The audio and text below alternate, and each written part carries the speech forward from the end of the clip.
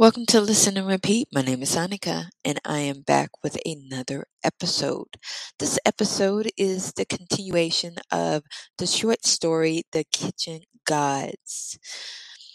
Other than that, I thank you for listening. I thank you for liking. I thank you for sharing. Enjoy. Page 8 of The Kitchen Gods. When the summer breeze blows in at the open door, we need not bar it. It is but the summer breeze from the rice fields, uninhabited by witch ghosts. When we eat our morning rice, we are compelled to make no offering to the kitchen gods in the stove corner. They cannot curse our food. Ah, in the Jesus way, there is no more fear. Dong-Yang drew away from her lord and master and looked at him anxiously. He was not seeing her at all. His eyes looked beyond, across the fragile lily petals through the solid black wall, at a vision he saw in the world. Dong-Yang bent her head to sniff the familiar sweet springtime orchid hanging from the jade stud on her shoulder. Your words are words of good hearing, O beloved teacher. Nevertheless, let me follow 6 paces behind. I am not worthy to touch your hand. 6 paces behind. When the sun shines in your face, my feet walk in the shadow of your garments. Fo-Kyung gathered his gaze back from his visions and looked at his small wife, standing in a pool of sunshine before him.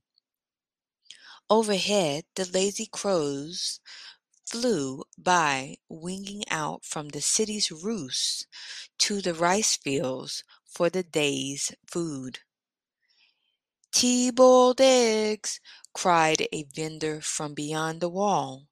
A man stopped at the gate, put down his shoulder tray of food, and bargained with the ancient mahogany-scalped gatekeeper.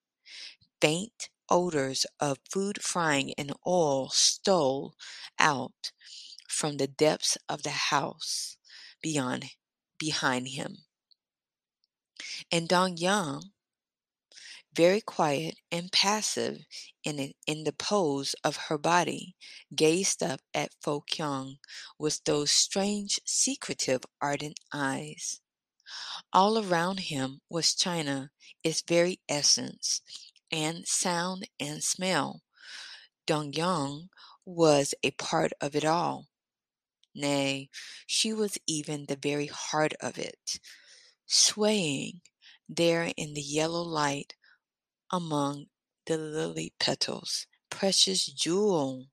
Yet it is sweeter to walk side by side, our feet stepping out into the sunlight together, and our shadows mingling behind. I want you beside me. The words rang with sudden warmth. Dong-Yang trembled and crimsoned. It was not seemingly that a man speak to a woman thus, even though that man was a husband, and the woman his wife, not even though the words were said in an open court, where the eyes of the great wife might spy and listen, and yet Dong-Yang thrilled to those words. This concludes page 8 of The Kitchen Gods.